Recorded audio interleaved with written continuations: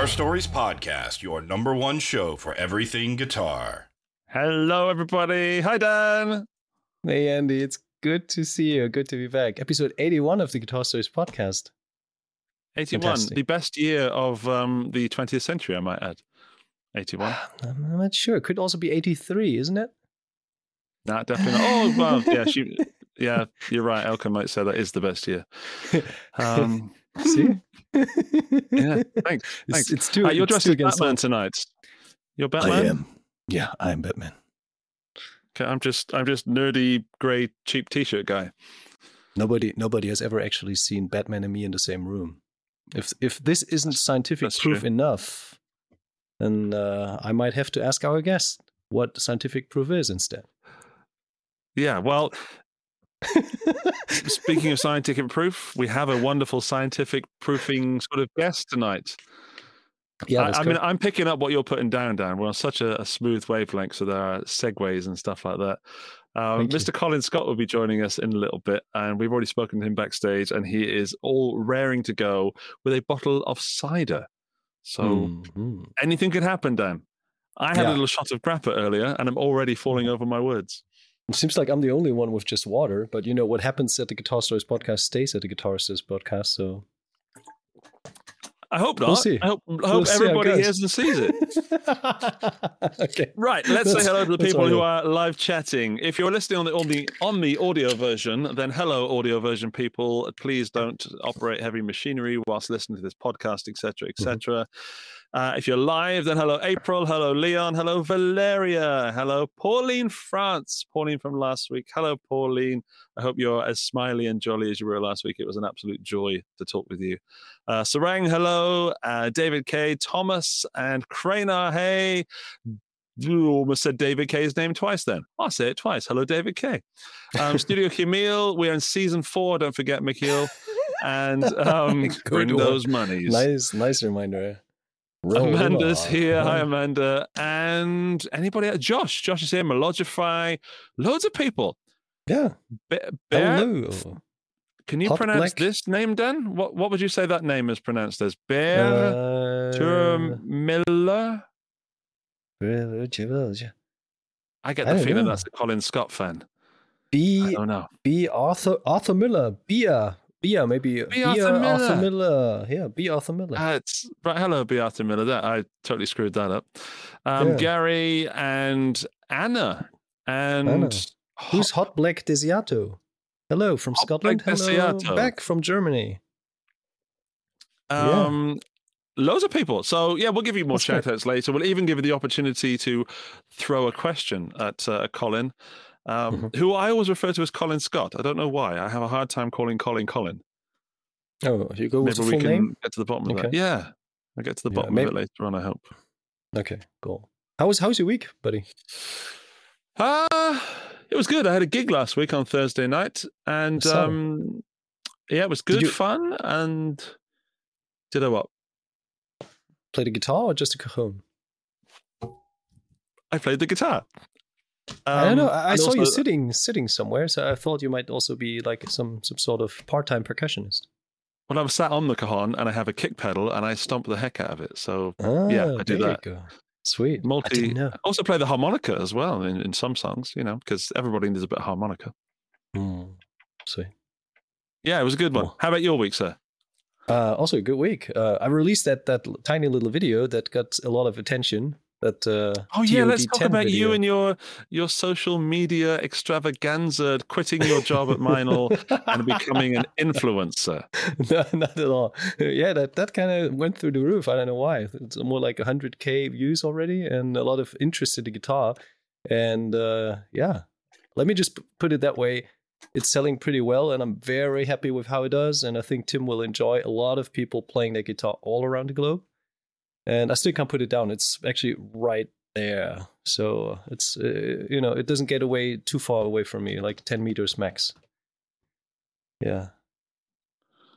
Good. Well, I think you should buy it. But yeah, Mikhail, thank you for the super chat. He wants to know, where are the shirts? Shit. Dan, where are the shirts? In my drawer, actually. You've started the ball rolling. You're the only one that hasn't had a little tipple tonight. Shoot. No, actually, I was asking Andy last week if we should bring the shirts, and then I accidentally forgot mine, and he didn't bring his. So, what about next week? Yes. Well, it's up to you, mate. As long as you take yours to work, I've got mine here. I'm at home. So I'm ready to roll everything. Cool. Okay, next week. To Adam Steele from Hot Pod Studios. Hello, matey. Right, I want to bring in our guest, Dan. But before we do, if for some reason people have no idea who this man is, surely he should deserve some kind of wonderful complimentary introduction. Oh, yeah, but very brief one. So in episode 81, we were welcomed by Colin Scott, a Scottish guitarist and gear tinkerer with a master's degree, attention everyone, in physics. And he actually brought the Kill to YouTube and made that a thing. Colin describes himself as an educational content creator using actual science to explain gear. And as this is kind of rare breed in our world that is so full of storytelling and mojo and tone wood and everything, Colin brings actually facts to the table. And, he doesn't shy away from demystifying common assumptions and thoughts. And, he's also, I don't know if you did know that, he's a kick-ass pickup maker. So maybe we can talk about that later.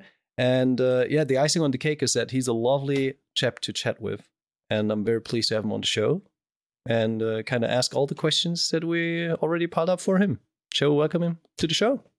Yes, please welcome to the show, Mr. Colin Scott. Hello there. Hello, that's a really nice introduction. Thank you very much. You're very welcome. Did we get it somewhere near factual and correct and scientific? That sounds just a bit correct to me. I would have said, I probably would have said it worse about myself, frankly. So thank you. Yes, it seems quite accurate.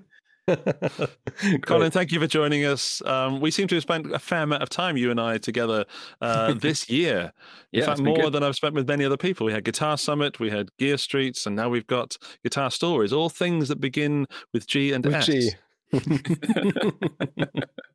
It really confuses me. But GS, three things that begin with GS. We're going to start off for the first time ever, Colin. You're our guinea pig with a quick fire round of questions.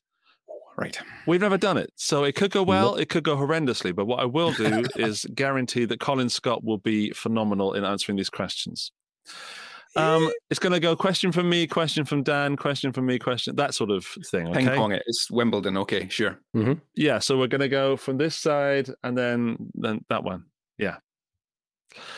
Would you like a little bit of ambient music to add to the pressure? Oh, yes, absolutely. Make it like a game. Here we go. There's a little ambient music bed. Oh, wonderful. What was that? Okay, Colin, your first question was and is, what was your first guitar?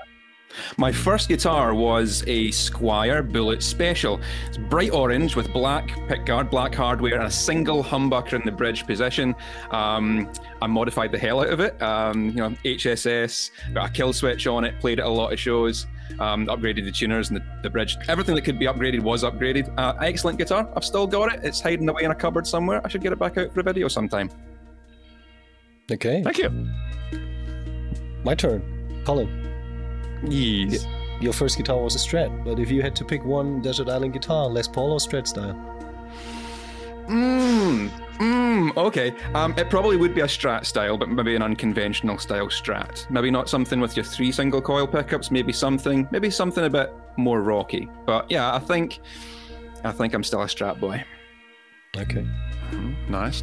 Getting a feeling for what Colin Scott is made of now. Colin, many people, when they begin to play guitar, say that they're inspired by a certain artist or artists to pick up the instrument. What was the artist that inspired you to play guitar, if there was one? A friend of mine at school, Chris Menzies. He would be the major inspiration because I saw him playing guitar and thought, damn, he's cool. And I want to be like him. Okay. So that's not the big rock star name, but it was who inspired me initially. Follow-up question, what is Chris doing now? I have no idea. Chris, if you listen to that episode, or if you watched it actually, leave your story in the comments. We've not really kept in touch after school. It's been a long time since I was at school, but I hope he's doing well. I hope he's doing okay. Sweet. Aww. All right. My turn. Colin. Eve. You also build your own pickups. What do you prefer to build? Single coils or humbuckers, and why? The cheeky answer would be to say single coils because they're easier. There's less work involved in a single coil. I just recently put together a couple of P90s for my SG and covered them with nickel covers on them to get that Black Sabbath sort of look, that Tony Iommi look. And yeah, I think P90s are probably that sweet spot of they're nice. They're a nice build, but they're not two coils having to stick them together like a humbucker is. They're it's probably the balance. All right. Okay, final question from me, Colin. Amp distortion or pedal distortion? Amp distortion. I've got a lot of high gain amplifiers, and I use them majority all the time. But I do quite often put boosts and screamer style overdrives in front. So I'm using a bit of both, but mostly the amp distortion. All right. And last question. When you're studying either physics or gear, what's your preferred drink of choice? Coffee or tea or whiskey? Oh, it's definitely whiskey. of those options, it's most certainly whiskey. I do love a Lafroig. Oh, okay. Colin, that is my favourite whiskey. The 10 years one. Yeah. It's just, I can even get it here in Austria. Well, I will gently let the ambient music fade out. And that is, in a nutshell, Mr. Colin Scott. Thank you, mate. Thank you for being our guinea pig. Would you just quickly sort of explain how you feel about that section? Is it something you'd recommend we do with future guests, or should we just bin it? I think so. I think someone more interesting than myself could even give better answers than I did. So yeah, I think you should keep going with that. It was a little bit of pressure. It was a little bit of spontaneity, and I quite enjoyed having to think on my feet. Yeah, I think it was a good section. I'm sure the viewers enjoyed it. Sweet. Good. Yep. Well, we'll find out. Viewers, let us know as you're watching and listening. Let us know if you like that. And we've got some love for the Lafargue, and also we've got a super chat which I'm going to read out. So there we go from Andrew Morgan. Great name, Andrew. Super chat $7.99 Australian dollars, which I have no idea what that is in other currencies, but he says he'll have a shirt too. Michiel, where is your video? Exactly, Michiel. Where is the base content that we all need? No pressure. Thank you, Andrew. That's very kind of you. Right. It is time to pick some gear, gentlemen. Now, it's a bit dry for gear at the moment, I feel. Mm-hmm. It's a little dry, like we used to be literally drowning in gear. And now I feel that we're sort of paddling. You know, there's a little spot left in the pool and we're dipping our toes in. You're paddling 24/7, Andy. Fuzz, overdrive. That is true. More fuzz. Right. Okay. So, what we do a thing called Pick of the Week, Colin. I know that you've picked something, but I will ask you the question: would you like to hear my Pick of the Week first, or Dan's pick? Guest's choice. I think Dan. Dan seemed quite keen. Oh, okay.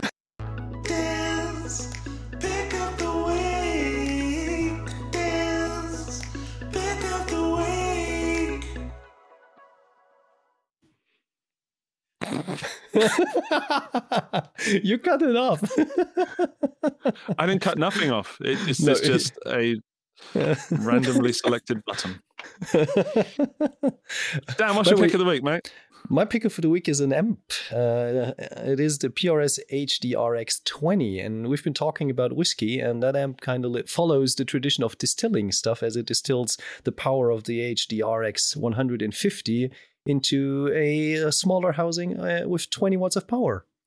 And like the previous kind of amps, they've got the approval of Hendrix. So on the back of the amp, it actually says like authentic Hendrix stuff.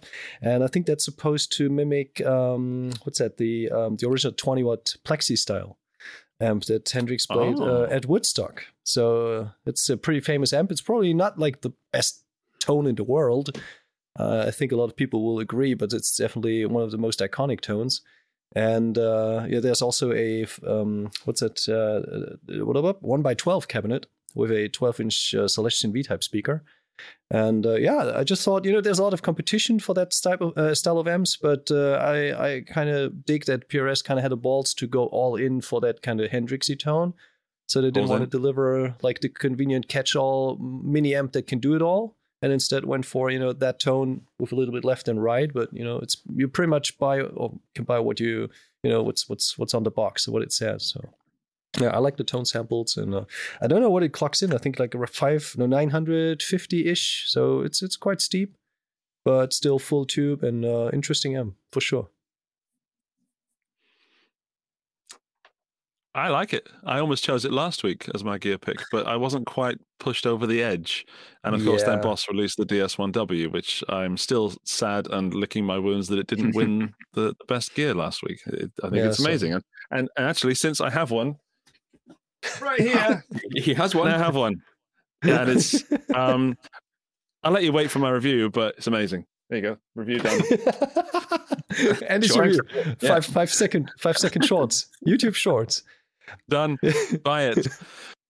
Yeah. So Hendrix amp, I could see myself playing that. Yep. Yeah, and you can say PRS really, stepped up the game with their amps. It's really interesting to see. They had the Mark Tremonti, the MT15. That was an amazing amp. And now this HDRX. An interesting series. So I'm curious to see what more there is out there. Actually, I didn't tell you about the weekend, just like I digress, but just as a very small segment. Over the course of the weekend, I spent a couple time with music board members, like the German community. And there was also the company Engel from Germany. And Engel, they also brought a couple amps, like the original Paul Stanley amp that he used on tour, and the original Deep Purple amp plus 4x12 box that he used on tour. And it kind of really enthused me about tube amps again, and having that big, fat ass tone with a lot of, headroom and And actually, also interesting, they said that they sold more 4x12s than ever during the pandemic. Isn't that amazing? Really? So counterintuitive. Oh. Yeah. Completely sold out with 4x12s. Yeah. Mm. Yeah. But I digress. So let's move on. I don't know. What were people doing in the pandemic with the 4x12? Storing things in them? I don't know. Like, I play metal and my neighbor loves it too, right? Yeah. Okay. Let's put our guest right in the middle. A little Colin Scott sandwich. Colin, your pick of the week, sir. I believe you have it with you, right? I do have my pick of the week with me. I'll grab it right now. I just received this beautiful blue Jazzmaster Harley Benton JA60cc. And I kind of wasn't expecting much from it, to be honest. But after getting out of the box and sitting playing it with a little while, I lost myself for several hours just playing and finding tones and being inspired. And it excited me in a way that a guitar hasn't done for a long time, all from a guitar that I just really wasn't expecting much from. So that's really why it's my pick.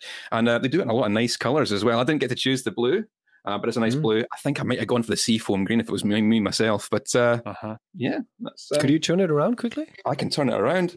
It's just a big bare blue back on it. Is that like a roasted kind of neck? It looks it's so a dark. Kind of they call it caramelized, but I believe that's just another word for roasted, really. Split post tuners on it, the block inlays, which are really nicely done, and then the Jazzmaster style pickups, which are really responsive to the volume and tone controls. You can back them off just a little bit and get much more defined, fine tones out of it, and then crank it back up for a bit of thickness and saturation. Yeah, it's and all for like under 200 quid. I forget the actual price of it, but it's super cheap. So that's cool. Yeah. Great. Just so you know, Colin broke up for me a little bit there. I don't know if he broke up. Did I? Was it a little bit? Yeah, a little bit. But I managed to pick it out, and the enthusiasm on your face was more than enough to tell a story. Good. That is the second best Harley Benton style Jazzmaster I've seen this year. The first, of course, being a rather fluffy orangey yellow one built by a certain man in Scotland. Yes, we can talk more about that later. But that is a beautiful looking guitar that I will absolutely have to try at some point. That's a strong contender for actual pick of the week. Two strong choices. Now, I guess it's my turn, and I should play my jingle. I will.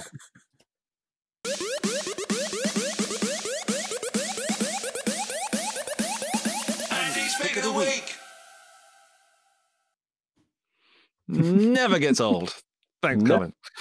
Colin. Right. I have a history on the show of Pick of the Week of choosing things that are either fuzz pedals or really expensive, really super expensive. And Okay. Dan, which do you think I've gone for this week? Do you think I've gone super expensive thing or fuzz pedally thing? I don't think neither of it. I think you picked something. Nah, come on. You went with all in. You went super expensive. Come on. Correct. You know me well. I have gone for something I found on reverb.com that seems to be announced in various guitar forums and places like that. I found it on, I think it was the Gear thing, whatever it's called now, Gear News or Gear Pages, the one they changed the name of. It is this. There we go. Oh, it's there. Courtney Love's Fender Venus from the 1990s, coming in at a cool 59,999 euros with shipping of 55 euros to Austria. So just tipping it over the 60 grand mark. What's interesting, to me at least, is that it's sold by a guitar shop called Guitar Smiths. Okay. And he used to be in my hometown, and I visited him when I went back home a few years ago, and he wouldn't sell me the Fender Jagstang that was in his shop because he decided that he just didn't want to sell it. And I realized, I think that's why guitar shops exist, is to sell guitars rather than not let people buy them. So yeah, I didn't get to buy it, but I'll just show it in its case if you're watching the video version. Wow. It is pretty. the actual Fender custom shop made version, so it's not the same as the Squire. It's got no volume knob on it because Courtney Love would often fiddle with her volume knob, and it's got one pickup right near the neck. And it's a very strange guitar, and I've loved the Squire version for ages, and I would love to pick one up. And I almost got one on guitar auctions at once, but I didn't quite bid high enough. That's my pick of the week. 60 grand. It's in Hamburg in Germany. Oh, wow. How far is that from you, Dan? Hamburg? Oh, wow. That's 5 hours? Yeah. So you're only a short car journey and 60 grand short of a Fender Venus. I don't know. It doesn't really resonate with me. Firstly, it reminds me a lot of the parts caster that Colin did a while ago, like that seafoam bluish kind of thingy. And yeah, I know. What's the shop's name, by the way? Guitar Smith. Guitar Smith. Okay, cool. Smiths. Sorry, hang on. Smiths. Hang on. Smiths. I'll put their website in Guitar Smiths, but it's guitar-smith.com if you if you want to spend your super chat money on a guitar. And is that like a commission sale, and the guitar is actually based in Hamburg? Yeah, as far as I can see, it's in his shop. Okay. Interesting. Okay. Yeah. Yeah. I think you are cheating a little bit because this is not a product that has come out this week, Andy. I think you can go jump.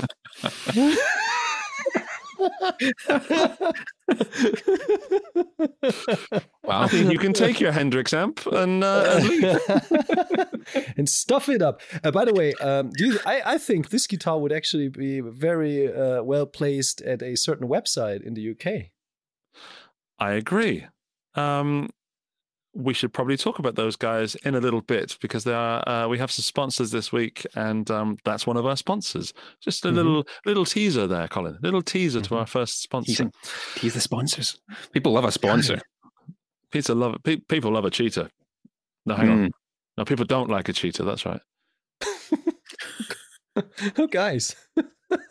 The alcohol. It's not. I'm reading the chat, and Valeria just called me a cheater. Okay. You've started something now, Dan. Yeah, I'm very sorry. I take that back. Okay. You're not a cheater. I'm not. I am absolutely not. Right.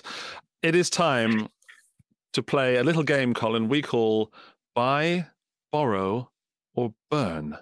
Buy, Borrow, or Burn. Okay. There are 3 gear picks this week, as there is most weeks. And you have to choose, a bit like that game we played at school, where you married someone and you decided to end someone's life, and the other one. Yeah. imagine that you were forced to make a decision where you have to buy one of these pieces of gear, you have to borrow one, and you have to burn one. Mm-hmm. And We've just got like that the other, PRS. Sorry. just like that other game, there's always a correct answer. So I need to get that answer correct. There is a correct answer, but we spiced it up a little bit by one of us guessing what we think you would do. Ooh, To add another okay. level of confusion Yep. and unnecessary complication. Yep. And Great. while we're doing that, the people in the live chat can also put their picks up and see who wins, you know? So someone's going to get, I'll admit, Colin, brace yourself, because if your gear pick gets burned, it does hurt a little bit. It does kind of, play on you for a week. Okay. All right. So I started with the pick, so do you want to start guessing for Colin? yeah, I'm going to guess for Colin, and then Colin's going to guess for Dan, and Dan's going to guess for me. Yes. We've got the Courtney Love Venus, we've got the HDRX PRS amp, and we've got the Harley Benton JA60. Which one would Colin buy? I think Colin would buy the Harley Benton JA60. I think he'd borrow the amp and he'd burn the Venus. How do That's they do, an Colin? expensive bonfire. Certainly is. So what do I think Dan would do? No. First you got to say if he was. I right forgot or to say not. mine. Yeah. All right. Otherwise Okay. It gets Oh, way okay, too okay, complicated. I understand. Right. Okay. Yeah. Prompts. Yeah. Too Okay. complicated. Okay. So you want to know what my answer would have been? Yeah. Yes, please. Okay. Well, as I say, I think there's a correct answer, and in my head, this is correct. I would burn the Hendrix amp purely because that's on theme for Hendrix. Setting fire tips equipment, so that makes sense. I would have to borrow the very expensive guitar because I simply don't have the money to purchase it, and I would buy the Harley Benton because that's not the color I want, and I would like one of the other colors. So I have the money to buy, so I would purchase that. I think that's what I would do in that situation. I applaud that scientific, logical reasoning. Yes. Yeah. Very nice. It's like an equation. You solve the equation in your head. Yeah. Okay. Then, Colin, would you please guess for Dr. Dan? Dr. Dan. Right. You seem pretty keen. On that amp. And I think you might buy it. Which leaves us with what we would do with the other two. Science. Yeah, let's say you burn the Harley Benton. Okay. Because, it's cheap firewood, and then borrow the nice expensive one, which doesn't really do anything for you. Let's just make sure that we put that into perspective. It's cheap firewood considering the current circumstances in the world. It's not a guitar necessarily made of cheap firewood. Okay. Yes. Okay. Yeah, we've got all sorts of problems that we're facing. We want to make sure that we can afford to heat ourselves this winter. Okay. That is pretty correct. Well, okay then. Congratulations, Colin. Well done. Well, that's a uneventful reveal. Okay, now I guess for Andy. Andy would buy the fuzz pedal. Oh no, wait. Okay, no. Andy would buy the Harley Benton because he would borrow. Do you know how this game works, Dan? Yeah, I know. But because it's kind of it works together. It's like effect and cause and effect. You would borrow the Harley Benton. No. You would buy the Harley Benton. You would drive up to Hamburg and borrow that super expensive guitar and then give it back, because otherwise you would have to sell your organs, your kits, or all of your other guitars, and then your wall would look pretty empty. And you would probably burn that Hendrix amp because you have enough amps and you probably don't necessarily are looking for the tone. How is that? Nope. Okay. You got one right. Well, okay, fair. Well, this is an easy statistic, so I made like one mistake, which leads to 2 wrong results. It's 1 out of 3. Okay. Let's let Colin do the science. I'll do the jokes, and you do the medicine. No, you wouldn't burn your pick of the week. That's just logical, right? Because otherwise it would be. I think you're forgetting a vital fact for this game. This game, we hypothetically have the money to buy everything. Oh. Yeah, but could you justify that? I mean, in a relation to having like, how much is that Boss pedal? 250. So how many pedals could you buy? No, the Boss is 150. 150. So it's that's irrelevant. It's irrelevant. That's so last week, Dan. It's not even. All right. You buy the guitar, you borrow the damn Harley Benton, and you burn the amp. Yes, but tell me why. Can I tell you why? Yeah, please go ahead. All right. I would buy the Fender Venus because I've always wanted one, and the thought of playing a Courtney Love guitar on my channel would upset so many people that makes me really laugh. I would borrow the Harley Benton because, I've got at least 2 friends now that have a Harley Benton JA60. Okay. And then I'd burn the PRS amp because you chose it. Wow. That was burned. Yeah. Damn. That was low. It was low hanging fruit. Indeed. It's just the way I'm set. Yeah, I just wanted to be mean. All right. But yeah, it's the reason is I'd actually quite like to try the PRS, but yeah, but they don't know I exist. So it's personal. Yeah. Oh no, it's political. Okay. All right. I'm just going to look at the chat, and then we have to find out the winner and the loser and the person in the middle. And as long as I'm not the person in the middle, I don't mind. I don't mind losing, or winning, Okay. Firstly, Josh says, Colin, I'll buy you another color of the JA60 if you send him the blue one. Sounds like a good deal. Offers on the table. On the table. Fergie in France. Welcome back, Fergie in France. He missed the show last week. He'd buy the PRS, borrow the Harley Benton, and burn the Fender after he's insured it. Clever. Smart. Clever, Fergie. Clever. Yeah. And where are my pinned messages? There they are. Valeria would buy the Harley Benton because science, borrow the PRS, and make the most expensive bonfire with that Fender because she'd like to keep all her organs. Thank you, sticky tongue out smiley face. That's the spirit, yeah. JJ Sandy would buy the JA60, borrow the amp, and burn the 60K guitar. Wow. Darn it. And I didn't. Not looking good. Has anyone else got a little post they'd like to say? I'm just scrolling up. Or can anyone else, Colin, Dan, read what's on the screen if you can see the chat? There's a good one that says Gary O'Neill says, buy the guitar, borrow the amp, and burn everything to do with Courtney Love. People are really not fond of the Courtney. I mean, not at all. That's never lessened over time.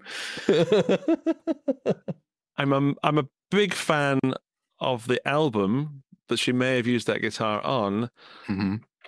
I can take her or leave her. I'm just being polite in case she wants to be a guest at any point on the show. Then leaving that door slightly ajar. The door is never closed, Andy. It's never closed. The door is never closed, Daniel.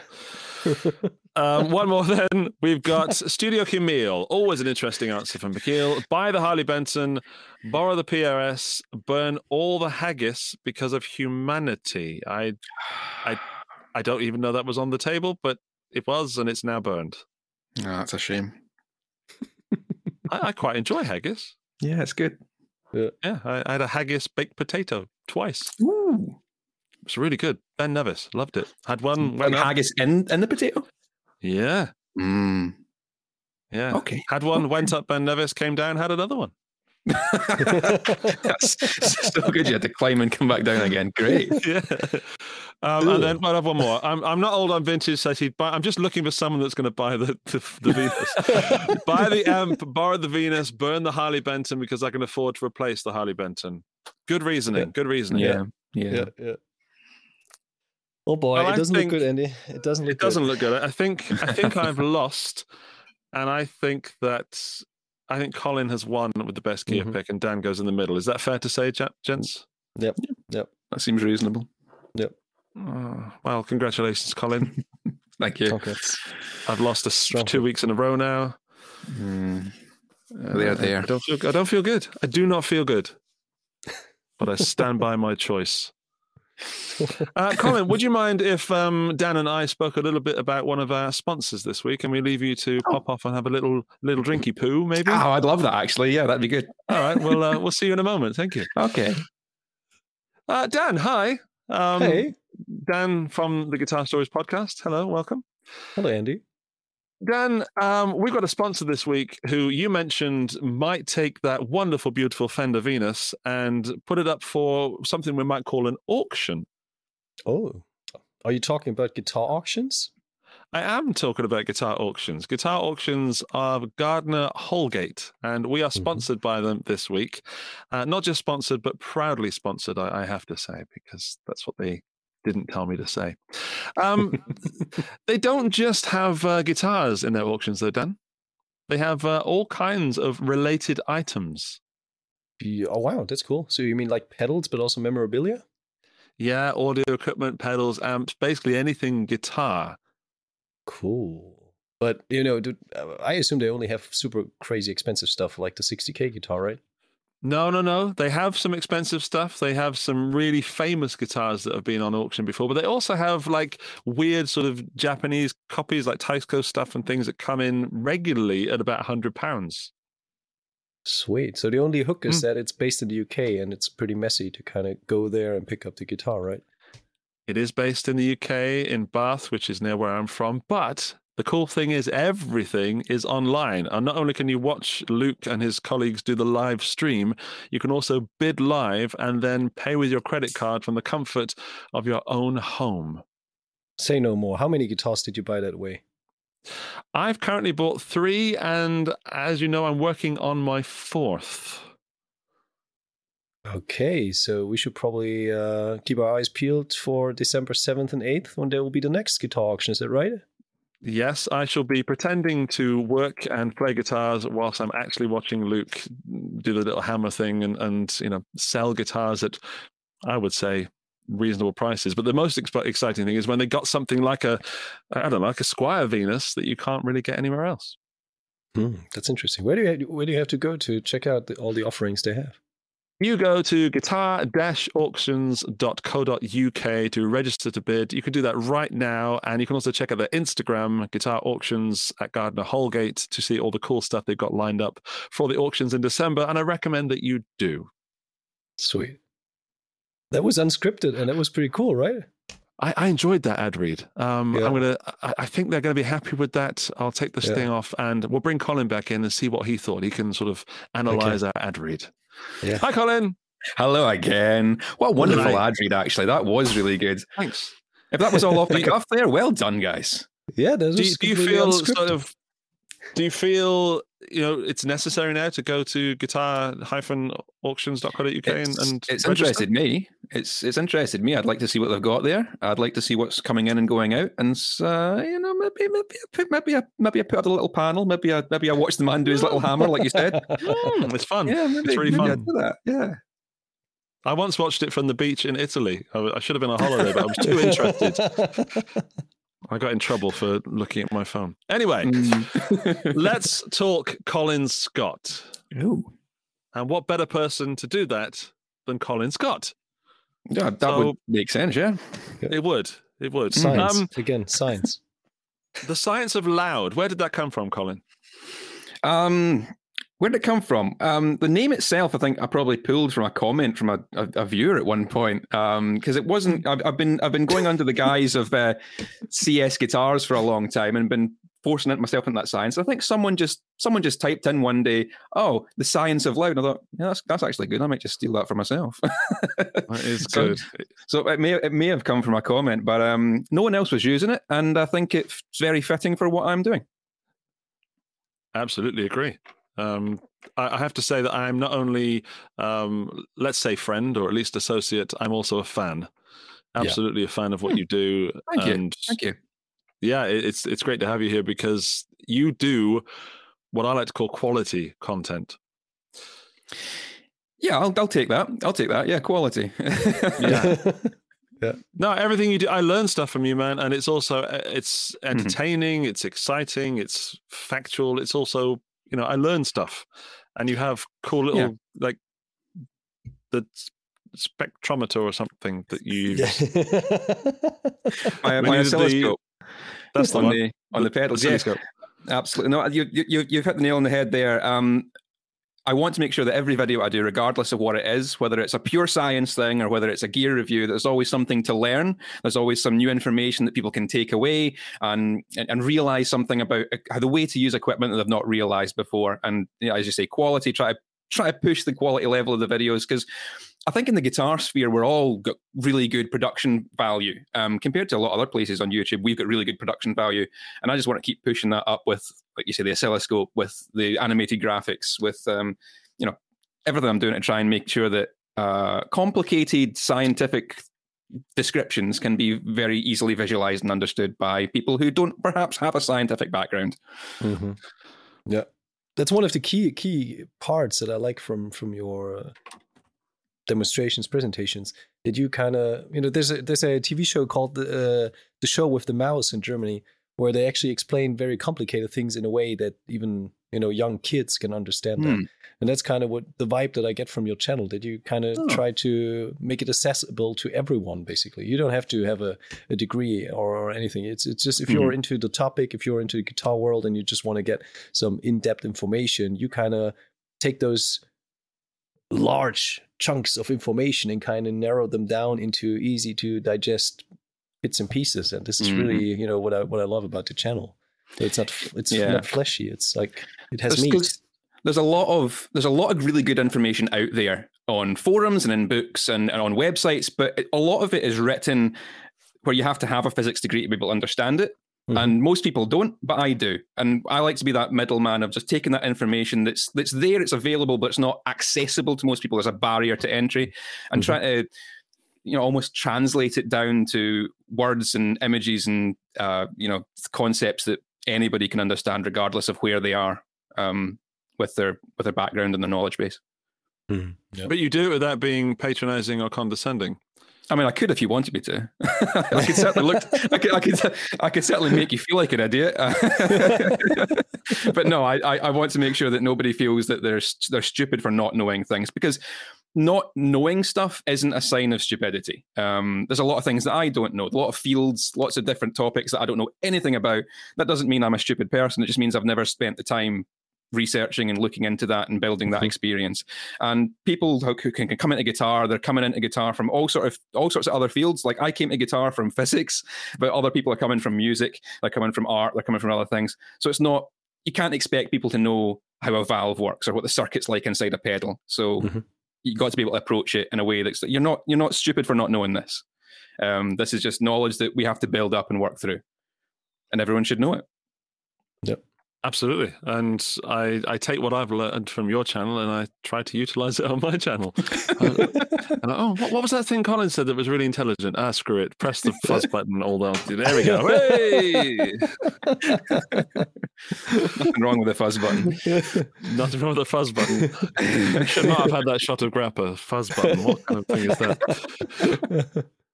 that? Hi, Colin. Lemmy's approach was everything louder than everything else. What is the loudest you've ever played? A question from Hot Black Desiato. Oh, that was actually very recently over at Guitar Summit. Mm-hmm. Chris Jupiter of Jupiter Effects had his 250-watt Titan amplifier, and we decided that we'd take it down to the loud amp room down in the basement of Summit and just push it through a couple of 412s and see how loud we could get it. So that's possibly the loudest I've ever heard anything being played. And I remember as well, a number of years ago, at, I think it was GitCon, we had a 100-watt Marshall amp with everything timed to 10 and played through that as well. So I've had the experience to stand in front of 412 cabinets and have the trousers absolutely flapping. So yeah. Yeah. Like too loud, more loud than anyone should have to ever be. Fantastic. So, Colin, since your mind is pretty much set in a very like structured way, a very like physician way, does that have an influence on the way you play the guitar? Yeah, that's something that I've never really thought about. Is am I having a logical approach to guitar? I suppose I do. I'm looking at frets and numbers, and I'm not really a musician. it's really I've made this living playing guitar, but I'm not a musician. I'm a scientist. So I guess there's a barrier there. But I want that T-shirt, Colin. Sorry. Was it? I'm not a musician. I'm a scientist. That's a T-shirt. That's a good T-shirt. Yeah. But I don't really know how to answer that question. I've never really thought about am I approaching it. I'm approaching music from a more logical standpoint, and perhaps I am. That's something to consider and ponder and analyze. I think. Yeah. I'm gonna go back in my corner and think about that now. Go back in your ivory tower. Like if you pick up the guitar, do you immediately like think in intervals and in shapes, or can you just like play a couple chords and just I'm good to play some open chords and some power chords, and then I can pretend to play a solo. No, I'm not really doing a scientific approach to like music theory or anything like that. It is one of the things I struggle most with is like when I sit down to record any guitar for a video, is just like, what do I play? I don't know. It's not there. I know what the guitar is, and I can think about it in terms of its pickups and in terms of getting a tone. Absolutely, I can be like, I'll look at a guitar, look at the pickups, look at the amp. I know exactly what I need to do to dial in a particular sound, but actually playing the thing, not at all. Okay. Sorry, I'm having a little breakdown here because we've got some bots in the chat trying to get people to buy certain physical activities. Oh, fun times. And I tried to click ban user and I accidentally put it on the screen. So it might be there for a couple of frames. Apologies if you're looking for a partner though, then there might be one, a few clicks away. Sexy time with Andy. Oh, wow. Colin, I know we're doing all this physics and science and guitar stuff, and your channel is the Science of Loud. But when I was writing the video description for this episode, I looked on the About page of your YouTube channel, and it said the channel was open in 2006, but yet CS Guitars says that it started in 2011. Yes. So I went right back to your first video. The first public video. There's a lot of them that are not there any longer. They're hidden in private. And the first public video is called Transformers Ultimate Showdown. Yeah. And it is phenomenal. Oh, yeah. Explain it. All right, because I was a big fan of Ray Harryhausen. Like, I grew up, my dad would show me like Clash of the Titans and Sinbad and all those old movies with the stop motion creatures, and absolutely fascinating. I love all that stop motion stuff. And for a little while, I mean, that must have been about 2006, 2007 or something like that. That when I did put that together. I just wanted to try and do some stop motion stuff, and we had a bunch of Transformers we'd had as kids, and it was a case of, all right, they've got enough articulation that you can sort of pose them and do little increments and take a picture, pose them, picture, pose, and made a stop motion battle between all the Transformers, and then put laser beams and explosions, and Buzz Lightyear shows up in it, and it's just good fun, silly stuff, and I wish I'd done more of it. I really enjoyed doing that stop motion thing, and it's a lot easier now. Technology's a lot better than the tiny little digital camera I had. There's probably programs to your phone you can see frame on frame now, but yeah, I should get back to doing a stop motion sometime. Dude, it's got 30,000 views. That's why I left it there. That's admirable. Yeah, it really bumped the numbers in the early day, I'm sure it did. It's good. It's really good. I watched the whole thing in its entirety. I won't give away the ending of who appears, because I think it says something like "watch to the end" or something like this. And then I followed you on a little Colin Scott journey, and I tried to find at which point I became a viewer of your channel, and it was actually pretty early on. It turns out you're one of the first people I watched. And yeah, I remember watching you do amp stuff, and basically, as we talked about the quality of your channel and your videos and stuff, there was a time where YouTube was not as polished as it is now, and it was more homegrown and certainly still great, but certainly you'd say it has certainly dated now. But there's some great content right from the start.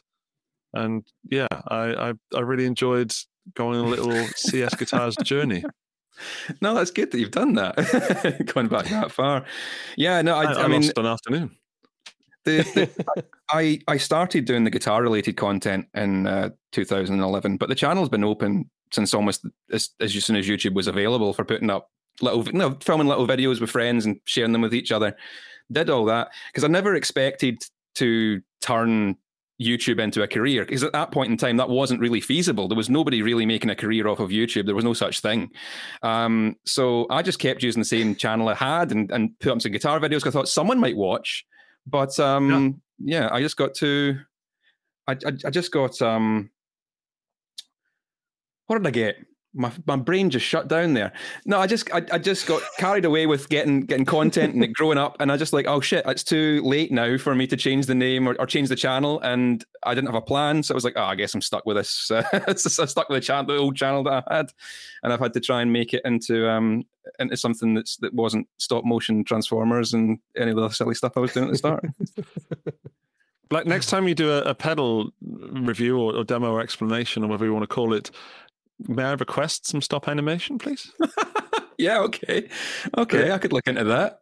No pressure, but I think the internet is crying out for it. Sarang, our own Sarang here, has said he needs some stop motion Colin Scott in his life. So there's at least two people that want it.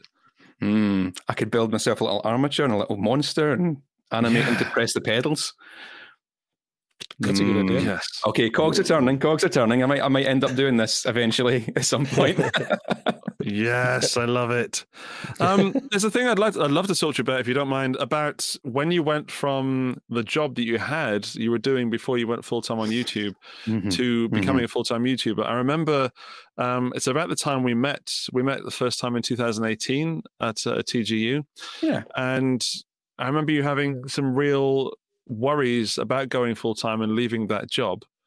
and then all sorts of emotional things and numbers flying all over the place, and I firstly want to say I'm so glad that you did it, and I'm so glad that it's working out for you. Thank you. But could you talk to us a little bit about that change from being a regular job person to what you are now? Absolutely.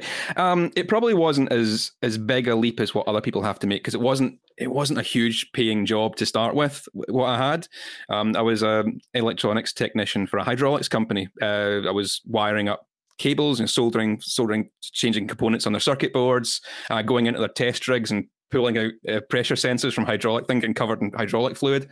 So it was an interesting job, but it wasn't like a hugely paying job. Right. But what really made me flip into, I should maybe look at YouTube instead as a full-time career, was when I realized that I was having to turn down a lot of like paid work on the YouTube side to go to my 9 to 5. Mm-hmm. Right. And it was like, I'm turning down so much money and so many people want to promote product through the channel and whatnot. And I'm going, no, I can't do that because I don't have the time, because I can only work weekends and evenings. I don't have the time. I've got to go to my job. And I'm like, well, maybe if I just didn't go to the job, I could take all these payment offers and then build on that, and surely that would be better. And long story short, yeah, it is. It's not massively better, but it's considerably, it's still better than what I was doing when I was doing the full time. So yeah, YouTube's been okay to me so far. And thanks for everyone watching and subscribing and doing that. You're the ones doing it and making me money. Thank you.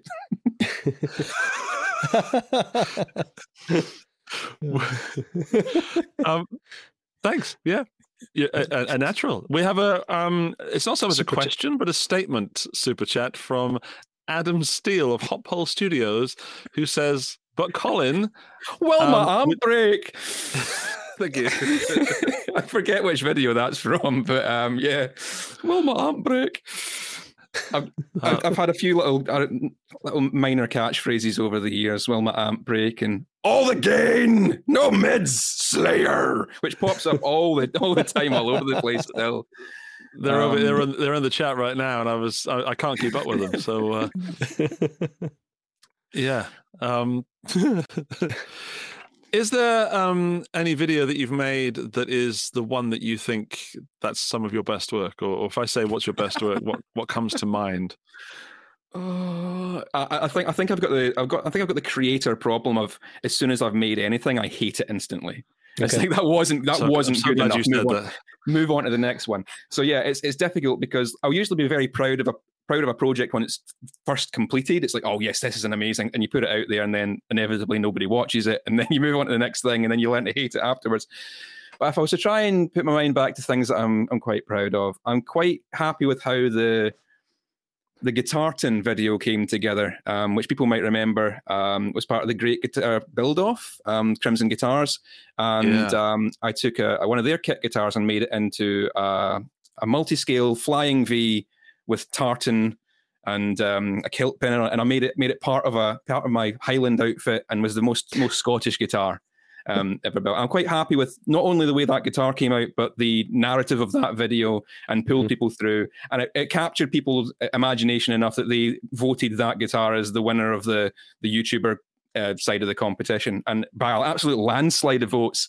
And I think it was purely came down to just the fact that the video was really compelling, and it was an underdog story, and there was this theming and narrative through the whole thing, and it was a beautiful piece at the end of the day. So yeah, there it is. Yep, that was an eye catcher right from the wonderful. start. I mean, yeah, absolutely beautiful. I'm sure if this was a production model, that people would buy that in an instant. Oh yeah, I think so. I think it had enough charm to make it something people would want to play. Which I feel was maybe what other people in the competition lacked was like all fantastic builds, very complicated engineering in a lot of them, but none of them made me go, I want to play that. Yeah, and I think that's what really cinched it at the end as well. It's like that one you'd want to play. Yeah. Right. But it has to come with a bottle of whiskey. It has to come with a bottle of whiskey. One of my original ideas was it would have like a big hole in it where you could stick a bottle of whiskey, or the way they do those little whiskey glasses, little tasting glasses, and a little thing, just like you can just set them on the guitar and have it as your tasting rack. But, what's playing? That's cool. So yeah, maybe I should have done that. Yeah. Well, at least you didn't stop there though with your build stuff. I didn't. What? Sorry, Dan. No, go ahead. At least have a what? I want to know what you at least have. At least want to have a compartment in the actual case for a bottle of whiskey. So you can put the guitar in there and the strap, and then a bottle of whiskey, and maybe a couple shot glasses. That would be classy. A custom made case with a whiskey drawer. Oh yes, yeah. Oh yeah, whiskey drawer.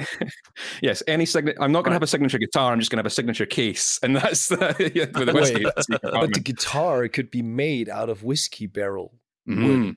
Yeah, and it comes with the whiskey that was in those barrels as a limited edition. Now you're talking. That's now you've got ideas. Yeah, I'm pretty sure there would be some sort of luthier out there that would be game for that. Oh yeah, certainly. Once I get a shop, I'll start making something. Okay, if I may, there's another build you did. Oh, come on! No, you're the opportunity. Come on, take it away. The other build. Come on. There's another build you did, which I hate to say that you and I were in competition, but I also entered the build with just an element of fun. But you absolutely nailed the Harley Benton build off of the JA Jazzmaster build off by making a honey monster Jazzmaster.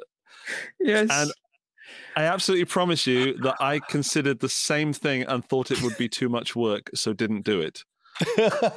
But wasn't yours like you're gluing two bodies together to make a double thick body? Was that not yours? Yeah, I had no idea, so I just thought I would do whatever came to mind, and the thought of gluing two bodies together came to mind. Because that sounds like lots more work to me. Yeah, it turned out that you were absolutely right with that statement. It was a hell of a lot of work, and then I sprayed it green and used it as a green screen guitar. Which those two things are not connected. You do not need to have a double body guitar. It didn't make it any more useful with the green screen, not at all. I just had to use more paint. More expensive, heavier. Yeah. But that's a little insight into the science of my channel. Just do it. Get it done. I love these competitions, these guitar build competitions, because I get to see what you and me and all the other guys are doing. And everyone comes up with such a weird idea, just completely off the wall. It's like, who would have thought to do that? Apart from obviously all of us, but it's like you can never anticipate what the next person's going to do. And it's I do love seeing what everybody comes up with when we do those things. But that Jazzmaster with the fur. Because the funny thing is, I had the opposite thought from you. I was like, what is the easiest thing I can possibly do? Because I don't have enough time to like do something proper. And I was like, oh, cover it in fur, because that's the least amount of effort I need to make. And it you know, at first I glued it on and forgot to sand the body first, so the glue didn't take. It just peeled itself back off, which was a problem. It just so I had to go and sand it all, take all the glue off, sand it all, so get a bit of tooth in the wood, and then the fabric glue held the fur on. And then it was try to trim the sides and get it all to meet up, and I'm getting glue in the hair, the long hair, and it's getting all messed up. And yeah, so there was a bit of complication to it, but I think it turned out quite well. I think it certainly is a visual piece. It looks interesting. It's it hung on the back wall for a little while in later videos, so people could still see it. I'm considering putting it up for sale though, so if somebody does want to grab a little bit of history there and have a furry guitar for them to get all their sweat and beer poured onto, then yeah, maybe I'll announce an eBay sale of that at some time. Maybe that sounds like a great idea. Billy Gibbons will grab it. I don't know. Oh yeah, maybe. Yeah. He'd be right into it. Yeah, he would. Sweet. If I may take the opportunity to kind of focus on your scientific approach, how do you basically structure a video? Do you take the scientific route and kind of write some sort of expose and then do some sort of rough structure of it and then fill it with content? Or what's your approach? If there is such a thing like a general approach for a video? There's very much a general approach. A lot of the times an idea is sparked by a piece of gear. If someone comes to me with a piece of gear, we've got this new product coming out and it's got, X feature. And you go, ooh, that feature has to do with this concept. And I was like, I could build a video around the concept of that feature of this product. And that's a way to marry, not just doing a normal gear demo or gear review, but actually give some scientific worth to the concept and explain what are quite often technical equipment. I mean, gear is getting more complicated. There's a lot more science and complicated stuff in the back end of amps nowadays with, built-in attenuators and IRs and all that sort of stuff and DSP stuff. So I usually get the gear, get an idea, and then I start researching. I'll go down a research rabbit hole, starting with the Wikipedia and then going to more reliable sources after that, after I got the general gist. And it's just a case of taking notes and reading stuff. And that process usually sends you right down the rabbit hole of you realize something you didn't realize before. It's like, I've got to find out about that. And then you start writing it all down and realize you've got like 6 pages of script now. And it's like, this is way too much. And it went too far away from the gear. Pull it back. Edit the script down and try to find some sort of through narrative through it all that can keep people's interest and attention through all the complicated things. Then start to storyboard, because when I'm writing the scripts, I'm thinking, okay, what's on screen? What's the visual? What's the graphic? So I'm storyboarding at the same time, drawing out my animation cells. Okay. And by the time I'm actually putting a camera on and sitting down, I have got everything well planned out and well visualized ahead of time. And it's just a case of reciting a script and try to keep it in my head.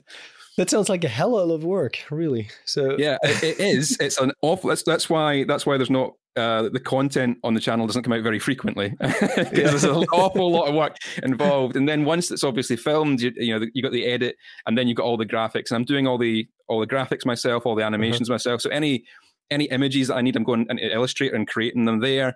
I'm then pulling them into After Effects and getting them moving around and jiggling and doing whatever they need to do.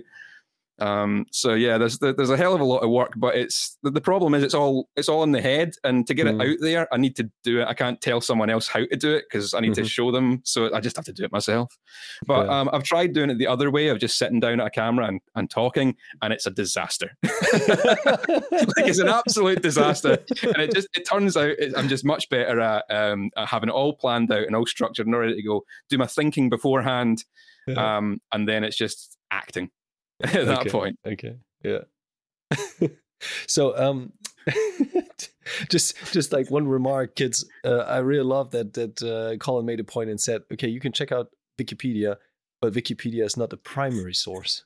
Okay, it's not. Wikipedia is great for a general overview, especially if you already know something about the subject. You can go in there and get refreshed on it all, and it's like, oh, good. And it has sources. You know, any good Wikipedia page has its sources. You go to the bottom, you follow the sources, and then you go look. And once you've got your idea and you've got your concepts, you go and look for other stuff. The stuff that I can look for on Wikipedia, the science stuff, it can only be written by people who know what they're talking about, and they would get really pissy if someone came in and messed it around. So they're always on top of the physics stuff. But just be wary with Wikipedia and make sure it's cited, and make sure you're checking more reliable sources afterwards. Wise words. And talking about primary sources, if you're a gear tinkerer, it's usually great to have a primary source for all the tools that you need when you are, building and rebuilding your guitars. Wow, Dan. Thank you. Wow, you're very welcome. Very welcome. Yep. Wow, I am in absolute awe of the way you've managed to segue into our sponsor for this part of the show. It is mind-boggling. It was so seamless that I've ruined it by saying these very words. But yes, the place that you might want to go to is StewMac, which this episode is brought to you by StewMac in part. And the thing that I want to talk to you, and maybe Colin's seen it, is this little thing that I've actually bought quite a while ago. This thing is like a spanner. My camera won't autofocus, so it's called. Let me just bring it. A truss rod crank for a telly. Oh wow! So rather than show you the tool, I'll show you the job it does. I've got clever. A custom shop telly here, but it doesn't need to be a custom shop. It needs to be a telly or a Strat that has a truss rod adjustment at the heel, and rather than having to take the neck all the way off to adjust the truss rod and get a proper screwdriver in there. This thing has two different angles of flat blades, which you can just fit underneath there and adjust the truss rod without having to take the neck all the way off. You might need to take the scratch plate off, but that is my favorite piece of tool from StewMac this week. So it's there.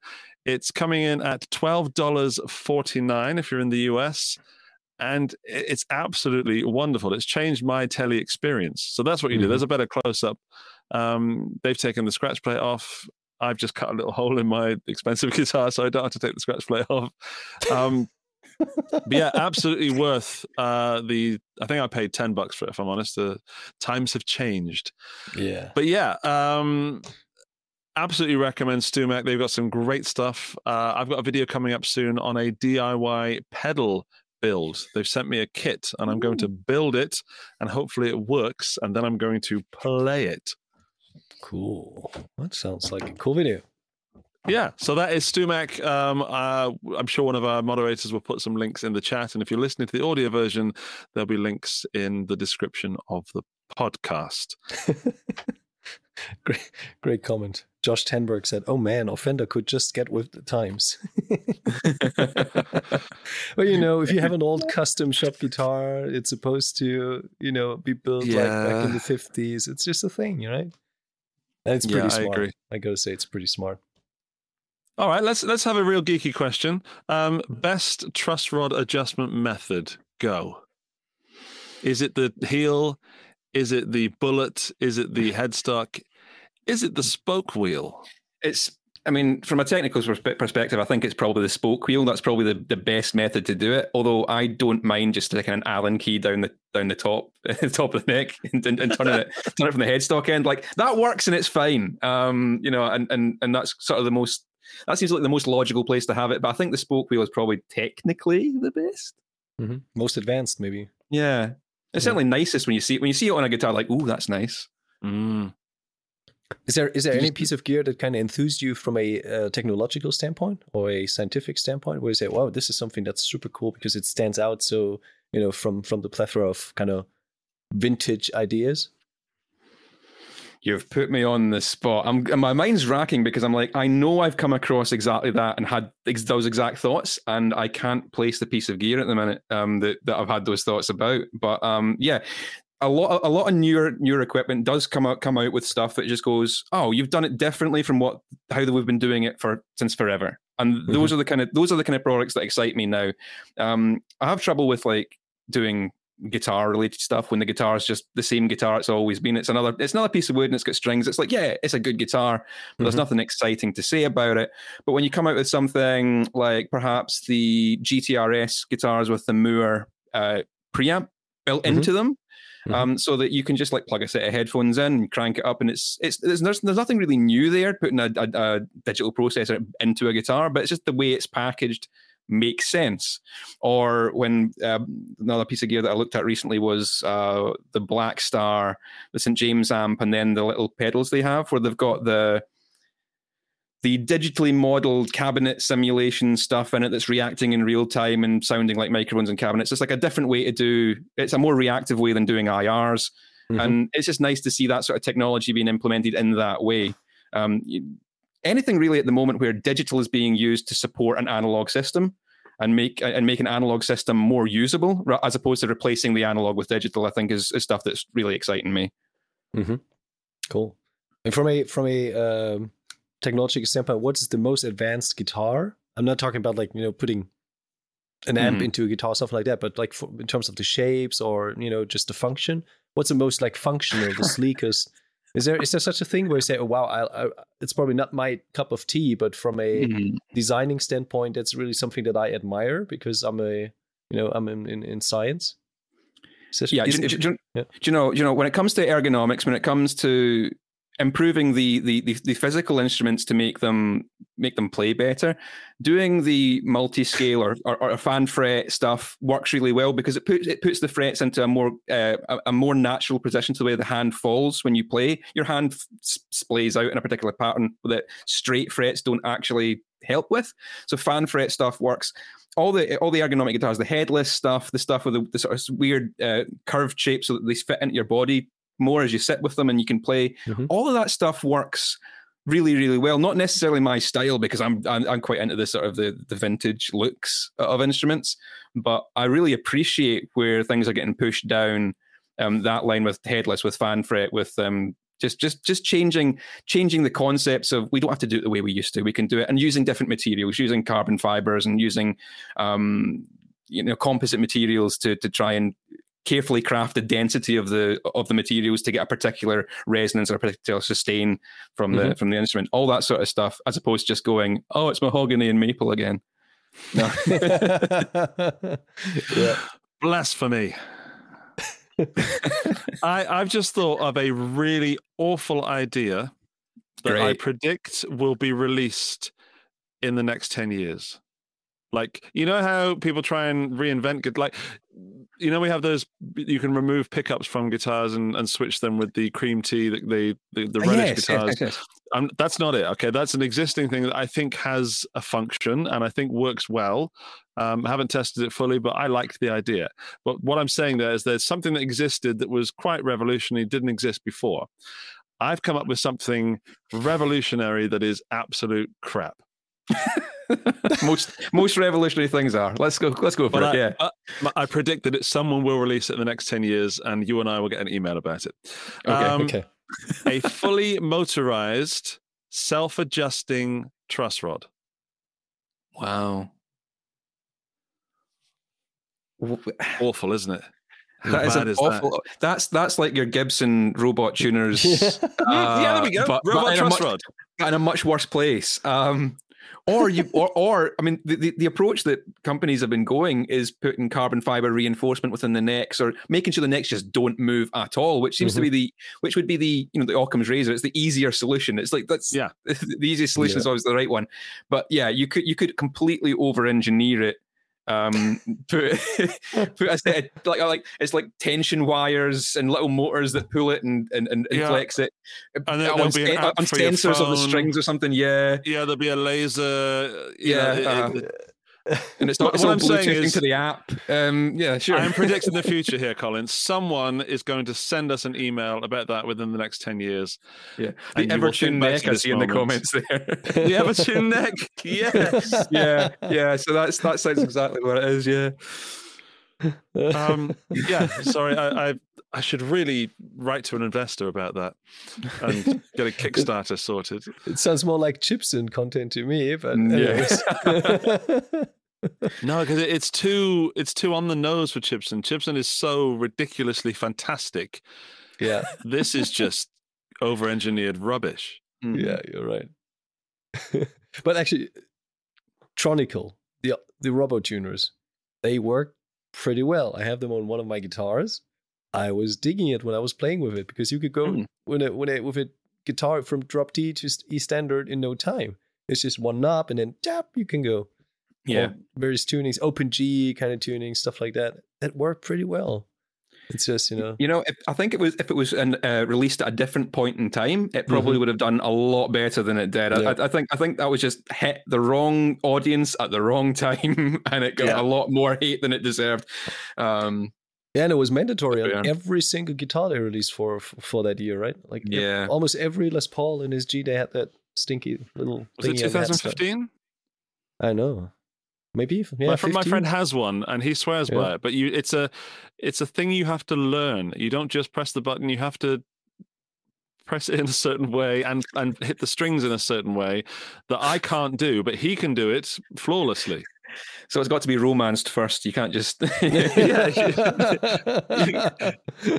take it out for a little drink. Yeah. Give it a little it's not cuddle. Going to put out for just anything, Yeah.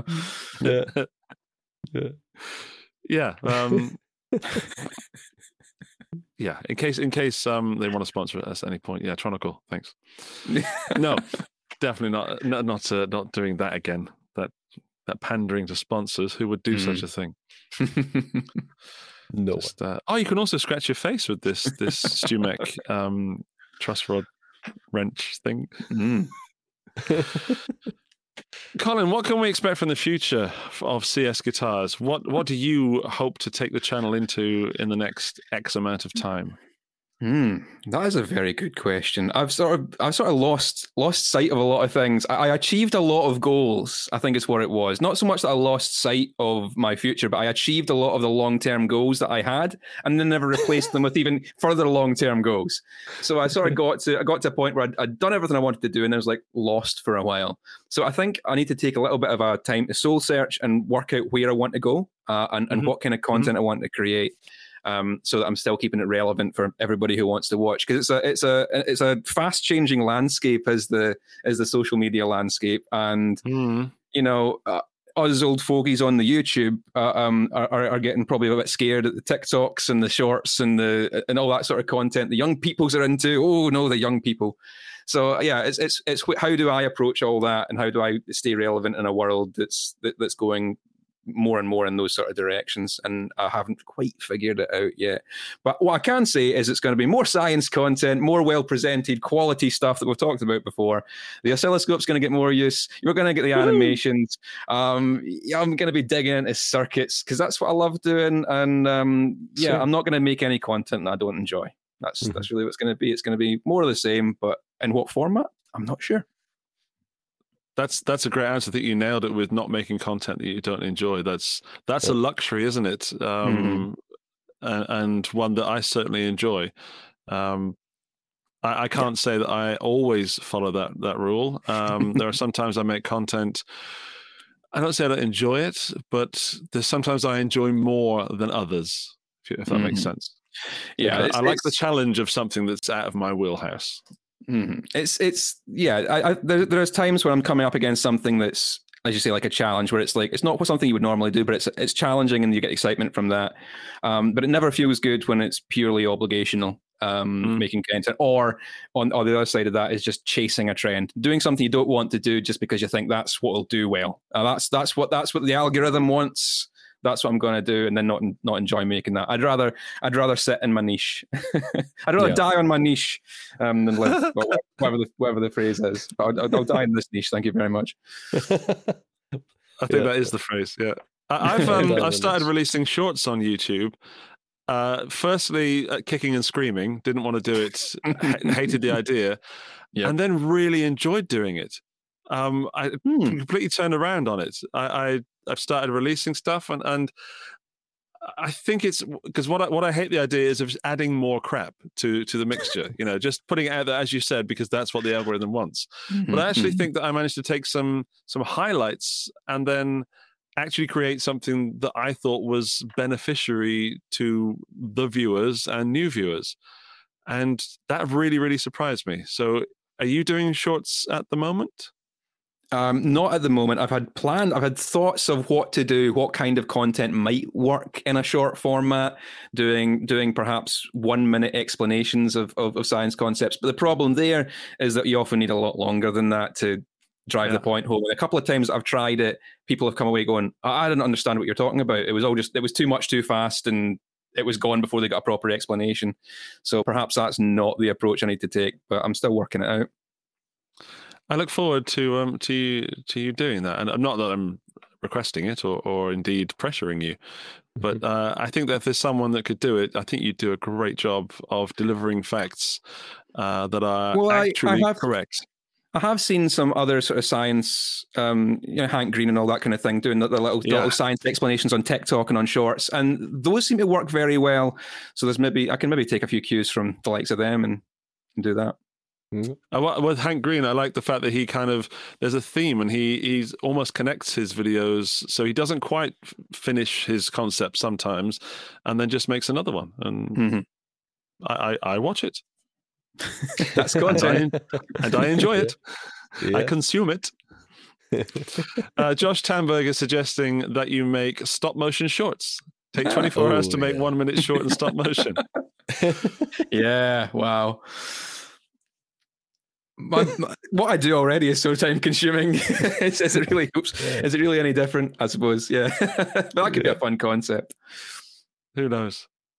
Well, Colin, I think it's time that we thank you for joining us on the show and analyzing our segments and being very, very, very friendly and very funny and humorous and jolly as well. Thank you, mate. Oh, I try my best. I like to present my best self for you boys. Thank you very much. Good. Dan, before we let Colin go, would you please ask people to leave us a 5-star review on iTunes and the like? Nope. Okay, we quit that. You know what? Because we received the last rating on iTunes 1 year ago. I just checked that. Come on, what's wrong with you guys out there? Yeah, it's like we've got 66 years at the moment. Could you guys kindly pick up your phone, go on iTunes, and leave a rating right now? Just do it and for say that you really enjoyed the episode with Colin Scott. With Colin, that's all I want to know. Of course, yeah. Colin Scott episode was the best. Done. Yeah. I'm writing it for you. Or did you ever? No. I don't know. No, you've got to finish that question. No, did you ever leave a 5-star rating for a podcast? Yes. Really?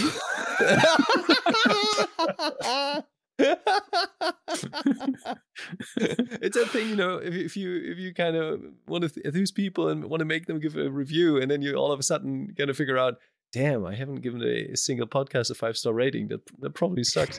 I don't know. It's just, it's like with the likes and views you get on I also content, click like on my own videos. So you're one of those.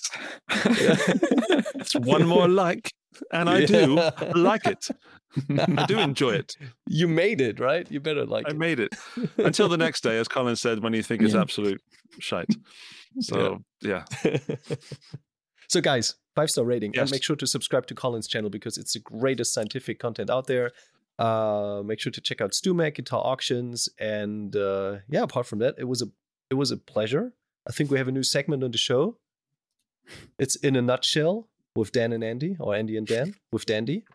And that's me in a nutshell. Yeah. Right. Yes. CS Guitar. Go and subscribe and in fact unsubscribe from my channel and subscribe to Colin's channel. That's how confident I am that you'll have a better life. I want to see that short. I'll make that short. All right, I promise you, I will make that short, and we'll compare analytics. See what happens. See what happens. Oh no! All right. Thank you, everybody. Thank you for watching, listening, and having fun playing guitar. Goodbye, everybody. Bye bye.